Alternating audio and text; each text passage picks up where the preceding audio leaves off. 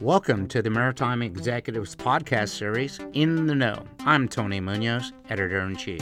Our Executive Corner podcast will provide conversations with top executives concerning events and issues that are shaping our industry today. We will also bring you up to speed with the latest news and editorials covered by the Maritime Executive. Welcome to the Maritime Executive Magazine podcast series, In the Know. I'm Paul Benecki. In this episode, Maritime Executive Editor-in-Chief Tony Munoz spoke with Joseph Farrell III, Director of Business Development at Resolve Marine, about his company's emergency relief nonprofit, Mission Resolve. The organization helped to bring relief supplies and a portable desalination plant to the Bahamas after Hurricane Dorian. For the details, listen in on their conversation. We're here to talk about Hurricane Dorian and the destruction to the Bahamas and the Abacos. But let's start with a little background about Mission Resolve and Resolve Marine. Okay, sure thing. So, my father started it about 36 years ago, and it was pretty much a small domestic sort of tug operation that him and my mom ran actually out of our house. I remember having a secretary show up at our house, and the office was there. So, you can imagine from where we are today, there's been a heck of a transition. Most of the work, for the first probably 10, maybe 15 years was actually in the Caribbean, in the Bahamas. So, Resolve was very familiar with working in that region before, during, and after hurricane season. We had experienced hurricanes ourselves. We had been hit ourselves, living in South Florida. And over that time, I think, there were things that my dad had seen that, they're easy, sort of quick wins that you could give in relief after these hurricanes hit that not everybody was sort of seeing, because he was usually there, as they hit or right after, a lot of times because of work, or a lot of times because we were already working there and we had to go back and finish a project. So, having done that for a long period now, 30 something years now, and Resolve is always sort of is we're used to going to a third world country or a region where there's not a lot of resources with our own resources. So we've always sort of been equipped to show up and, run our own operation without outside help, which is great in these kind of conditions. So, I think my dad's always seen that we could be of a valuable asset to the local community and governments after a disaster like this, and that includes the earthquake in Haiti. Where we also responded, and that's sort of one of the things, a key value for Resolve is our rapid response, our ability to not need outside help, and our tolerance for risk, and going in even before airports are opened up and before ports are opened up, because that's just our core business. So that's sort of like, in a nutshell, I think Resolve's our progression into what we're now sort of getting into, which is this Mission Resolve, which is actually a purpose-built entity that is focused only on disaster relief, whereas before it's been sort of a nice to have. Hey, in addition to finishing a project, we'll throw some containers, for relief effort. So when we talk about your dad, we're talking about Joseph Farrell Jr. Yeah. And you're Joseph Farrell I get III. calls for him, and he gets calls from me all the time. Yeah, no doubt about it. It must. So tell us about Mission Resolve, the foundation, and first, what was its efforts after Dorian in conjunction with Resolve Marine? Resolve Marine was there in Freeport, but I want to get a little bit of feedback about how Mission Resolve stepped in and helped people as well. Yeah, so Mission Resolve was in the works a year plus before the hurricane, and again, the real function of that entity is pure just help in situations, and it's dabbled with plastic cleanups, and really the core mission value of the company is making the world's oceans safer and better and cleaner, and that was sort of something that had been going on. And then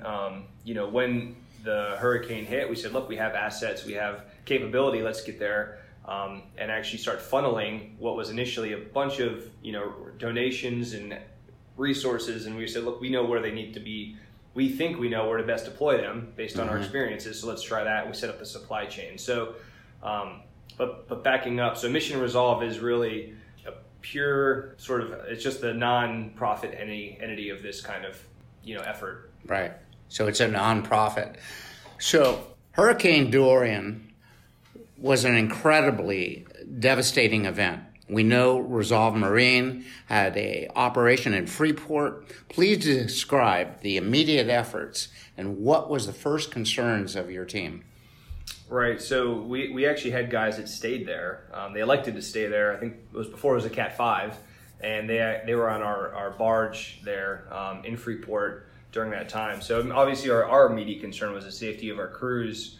We had evacuated a lot of our other guys. These guys had volunteered to stay, and I think they were in a very large 1,000-ton metal box. They're relatively safe compared to some of the structures you've seen. Anyway, so the immediate concern was making sure they were good because we lost communications, right? And when the hurricane parked over Freeport, that was not expected. I mean, obviously, so it's Cat 5, was supposed to be Cat 3, and now it's sitting there for 2 days.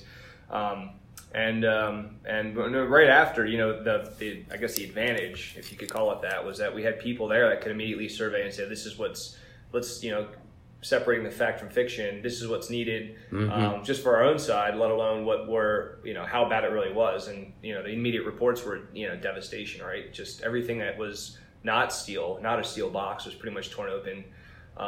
So, there were actually, and during that entire time, we had teams here in the office, for that 3-day period, sort of anticipating what was going to happen. Right. Anticipating the harbor being wrecked and to the point where you couldn't get larger vessels in, and anticipating, you're not going to have water, electricity, infrastructure. So that was sort of our initial efforts, was lining up all of that pipeline to get supplies in. And on both fronts, to continue the operation we were doing, which was working on the dry dock that had sunk, in addition to starting this sort of relief effort.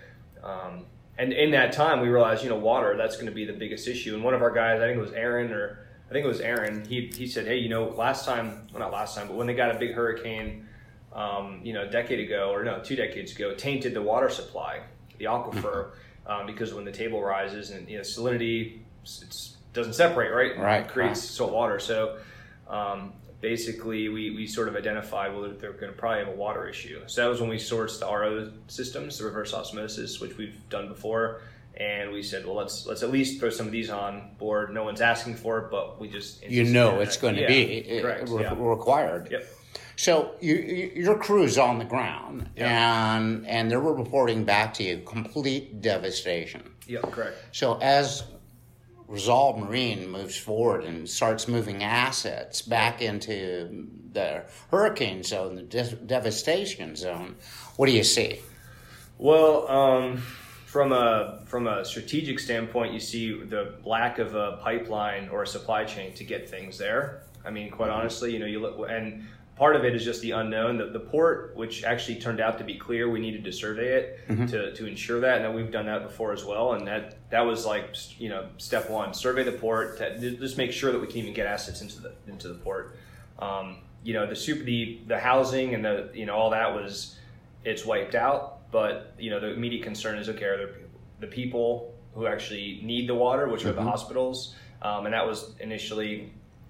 That was the first use of the water, actually, was setting up the supply chain. So putting the RO system in place at the water plant, actually, so taking from the tainted water and then scrapping all of the minerals, everything out of it, so you have pure water, and then getting trucks with big bladders on them that we could fill up from, at the water plant, and then driving to the local hospitals, and then actually putting another bladder there and pumping. So it's sort of just having trucks going back and forth carrying 5,000 gallons per day of water. So obviously the first thing you had to do is you had to clear out debris in order to get that pipeline of water is going to the hospitals and other key points on the island. And using whatever was available. I mean, I think they commandeered a truck and they got a flatbed and they just went with it. So gotcha. And then from that, it was there was a lot of requests and donations on both sides. So it was demand and also sort of supply, but it wasn't totally synced up. And that was where we started to say, well, let's actually get information from the local authorities on what they need, and not just start throwing donated products over there, right? Because you can get, a lot of the kids and a lot of the families left, but they didn't. So they didn't need a lot of diapers. They needed a lot of, water, and they need food and sustainable things for working crews to start cleaning up. And that was sort of initially, I think it was taking the information and trying to streamline it so that when energy was put into donating things, moving things across, it wasn't wasted. The last thing you want to do is ship an entire container and have it not used. Right, correct. It's expensive and it's time consuming, and there's only so many people to move that stuff. So. And as a salvage company, you're used to coming in and seeing, things that are devastated, whether it's, a ship, and you've been on many other hurricane missions as well. Yeah. What was very unique about this particular one to you? I think the sheer number, Puerto Rico, as an analogy, and Puerto Rico did get slammed. We all know that. But they had a bit more infrastructure and they had sort of support. Mm-hmm. And in this case, I think it was really a lot of people needed to just get out of there because the place, there wasn't going to be the resources to keep the people that weren't contributing to the effort there immediately. Right. And so that's sort of different, right? Usually it's a larger country. Usually, even Haiti, there's a lot, there's more people, there's more population, there's more resources available. And in this case, it was like, no, the resources are wiped out, and now there's a population that can't really contribute to the relief effort, but needs to pack up. And we moved a couple, I'll get the numbers right here. Well, the Bahama Paradise Cruise Lines, they did the first mission, brought 1,400 evacuees back from Freeport to West Palm. And actually brought 500 responders to Freeport to help. Okay. And those were medics, firefighters, EMTs, doctors, NGOs. And then there was a third trip, the recent one, which I think when we had talked had to happen that week, was the Miami Dolphins actually went over there and donated 300 generators and sort of helped with that effort as well. And it stirred up some publicity to help get people to, be aware that there's still, a need. That's why we're here. Yeah, right. Just to remind people that there's devastation still on those islands. Yeah, correct. People, they're inhabitable. Yeah. And that organizations like yours are still there. Yeah.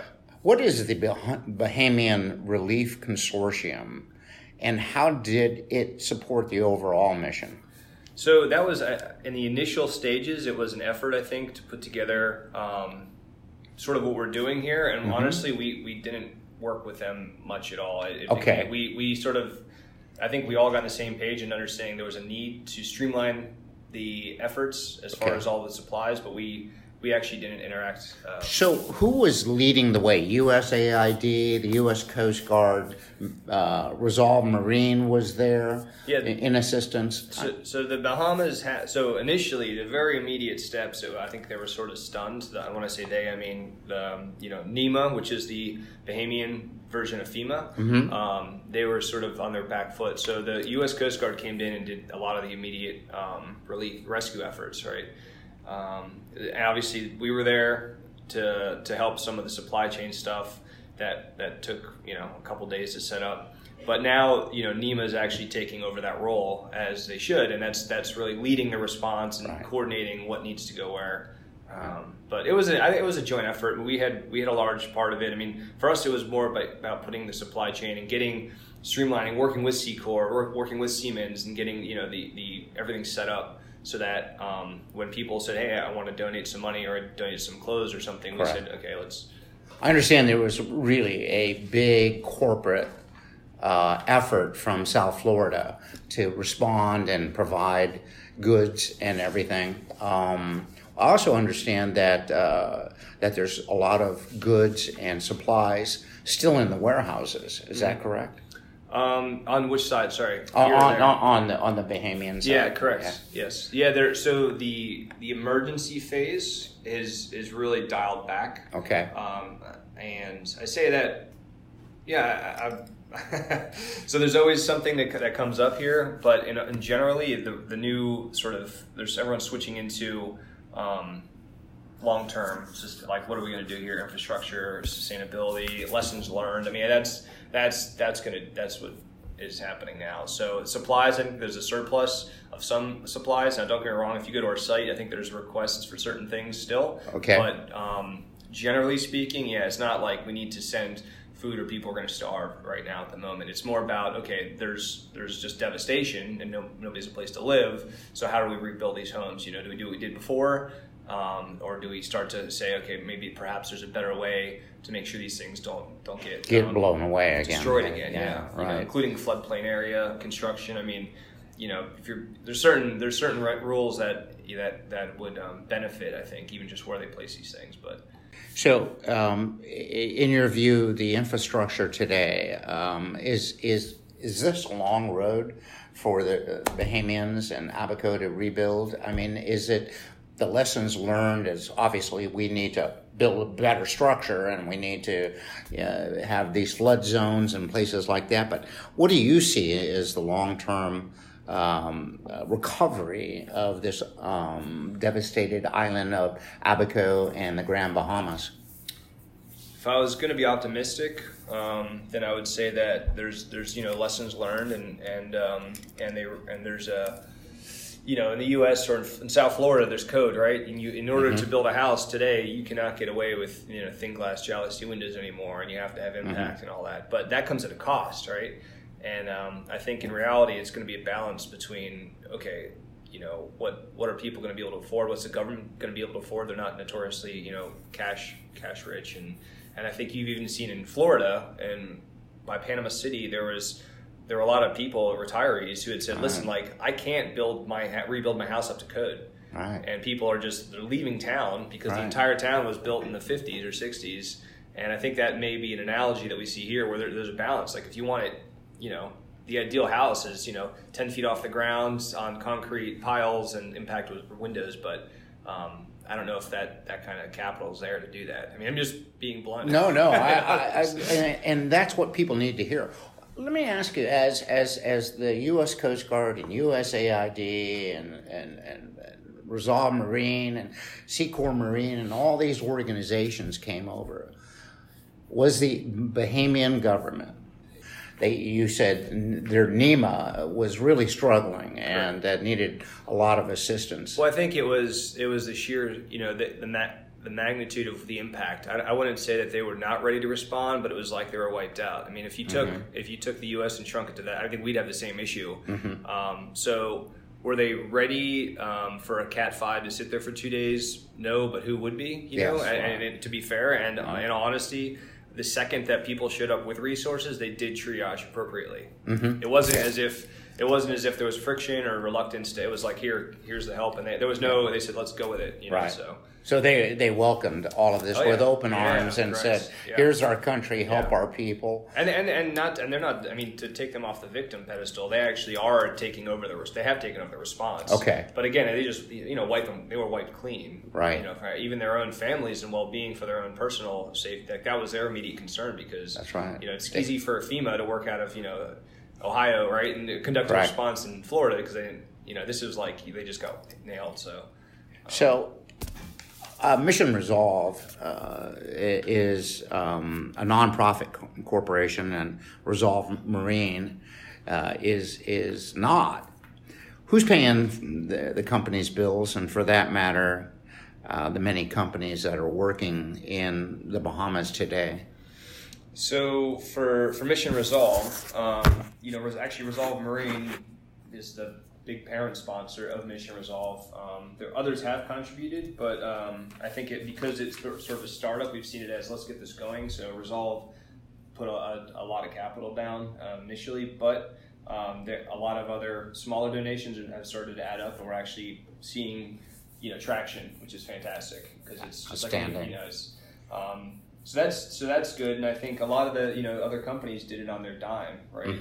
Secor and these other guys. It wasn't nobody needed to get recouped on a lot of these things. Right. So Resolve, of course, is we do salvage and emergency response and marine, all sorts of everything, offshore ops worldwide, and that is funded by various entities. Insurance companies, governments, ship owners. So. And you've gone into some of the most desolate places of the world to salvage vessels. Correct. And you were telling me about, I think it was in the Micronesia Islands, you had that... Guadalcanal. That was a couple months ago. I was down there with there was that must have been 40 Resolve personnel and an additional 100, local people that we had hired to help us. And that was, I mean, that's, talk about malaria. A couple guys got malaria. Some guys got bit with these weird spiders that put holes in their body. And it's a pretty, talking like living out in the jungle, no AC, you're in a wood hut kind of thing. And I can't complain. I was only down there for like a month, but some of the guys were down there for 4 months, right? And they were just brutal conditions. So for Resolve Marine, what are your challenges as an organization? As Resolve Marine? As Resolve Marine. So our challenge, I think we've grown to a level where we're recognized as a leader in these operations. And one of our honest challenges is trying to figure out how to grow with a limited capable workforce. Mm-hmm. And what I mean is that the guys who are out there, guys and women, of course, are, by the time they're out there in the field doing this, they've probably spent 4 to 5 years in the industry learning from being a diver or a naval architect, and it takes about that long to really be confident and deploy somebody and say, here you go. The workforce is small, right? There's not, international salvage is not something anybody goes to college for, and if you ask most of the people, they just stumbled into it. Mm-hmm. So our biggest challenge is honestly people keeping and growing our pool of talent. We have fantastic operators, and honestly, I'm honest. When I say we have the best people in the world as far as being able to do an operation that we wreck removal, emergency response, jump on board a burning ship kind of thing, mm-hmm. we have the best people. I just don't know where else any other ones are. And as Mission Resolve takes on more responsibility, how do you see that organization growing? This was their first response. Will they step in and follow behind Resolve Marine into these type of situations? Is that the commitment of...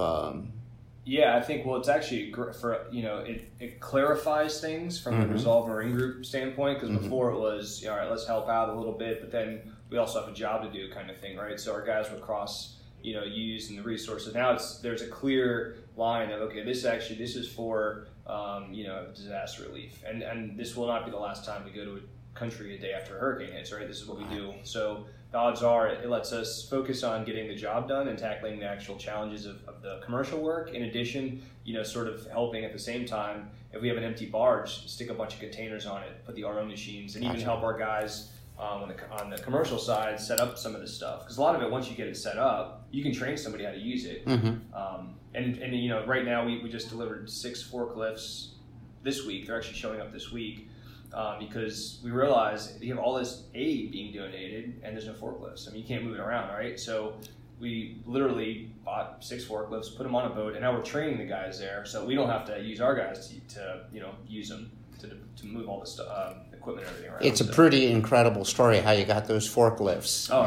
Please tell us about that. Yeah, so we had an employee with us who worked for, he must have worked. I don't want to say the number of years, Mark, and he passed away, and he actually left his life insurance to my dad and said, here you go, thanks for helping. Plus his 401k. Yeah, so right. Yeah, so basically,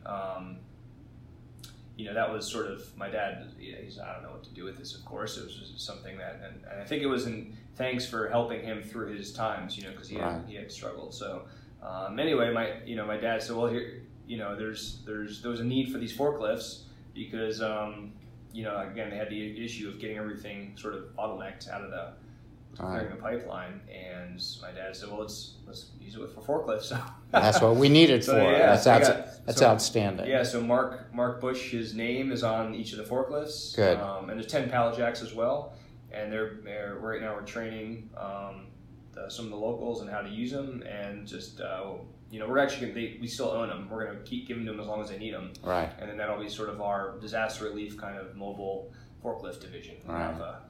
Mark Bush. Yeah. Thank you very much. Yep. So what's a typical day like here at Resolve Marine?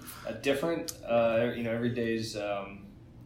Last week I was in Boston for a Wind Energy Association conference. This week I'm going to Washington, D.C. to meet up for some political discussions, and next week I'll get back to work. And it's varied. I run I run most of the non-core business units, and what I mean by that is, and my background is in the core business, right? I did 8 years of arc removal emergency response, and sort of the challenge I have is trying to tie non-core units to the core, and that's actually what we're doing now. I was just over this morning with the meeting with some of the fire departments. We're putting together a training exercise at the Maritime Academy, and that is going to be sort of it uses our bridge simulator, it uses the fire simulator, and it uses our damage control simulator. And the idea is that we have sort of a combination of, in an actual emergency, the kind of events that will occur, such as your ship's on fire, you're dealing with a captain and probably a very stressed out crew, and then you start sinking the ship because you're adding water to it, right? So we're trying to create a salvage fire response simulation, and then actually use that curriculum and start putting our own people through that to develop our own guys. Excellent. Because it's a sort of a mind stressful, to overload somebody and see how they react, right? Right. So that was this morning, right? And then we have right now, I'm coordinating a barge from the Middle East. We're bringing one of our Jones Act vessels back here through our fleet division, which I'm trying to sort of streamline there too. Okay. And then we have Alaska, running Alaska shipyard, and Gibraltar towing division. Sort of oversee that. So you're busy. Very busy. Yeah. You're very busy on the road. Switching gears a lot. So I'm always trying to see. One thing, find talent, right? I'm always trying to find talent to run these units and make sure that everybody has what they need from the main core, and say, okay, if there's things that can make things better aside from cash, people and all that. So anyway, I'm very busy. Yeah. So, are there donations for the Bahamians still coming in? Yeah. Really? Okay, good. Yeah. Well, I mean, we always could use more. I think funding is the biggest challenge. I went down and I asked, so what do you guys? What is your biggest challenge? And they're like, well, funding. And I sort of laughed, and I said, no, really. It's easy to donate immediately after, and it's a lot. When things you don't hear about, like you said. I mean, I actually Googled it the other day. I said, what's the latest? And the last thing I saw was September 28th or something. I know. And then the Google News. I was like, well, something's happened between now and there. The real challenge is ahead. It's easy to throw sort of relief effort and the emergency, getting people evacuated. That's all simple. The challenge for the Bahamas is going to be in the infrastructure development, and I think that donating to Mission Resolve that will help to some extent. I think there needs to be more interaction too with people actually helping in the form of going over there and Habitat for Humanity and these kind of organizations, which we started to actually try and engage and say, all right, let's talk about the long run relief, not just this. So I think that's probably the biggest takeaway here, is that the emergency phase is done, but this is the tough part. What's up? This is the long haul. This is rebuilding lives and as we know, infrastructure as well. Yeah. From even Puerto Rico, it's taking still time to recover, and they have the power. They have the United States, right? They're part of the U.S., right? So even with that kind of resource and behind them, it's taking some time. So this is going to be a long haul as well. But thank you. Yep. Thank you for your time. Yeah. Thanks a lot. All right. Thank you for listening to In the Know, the Maritime Executive Magazine podcast. We hope you'll join us again for our next exciting discussion on maritime technology, business, and policy. In the meantime, please visit us online at www.maritime-executive.com for the latest news and views from around the industry.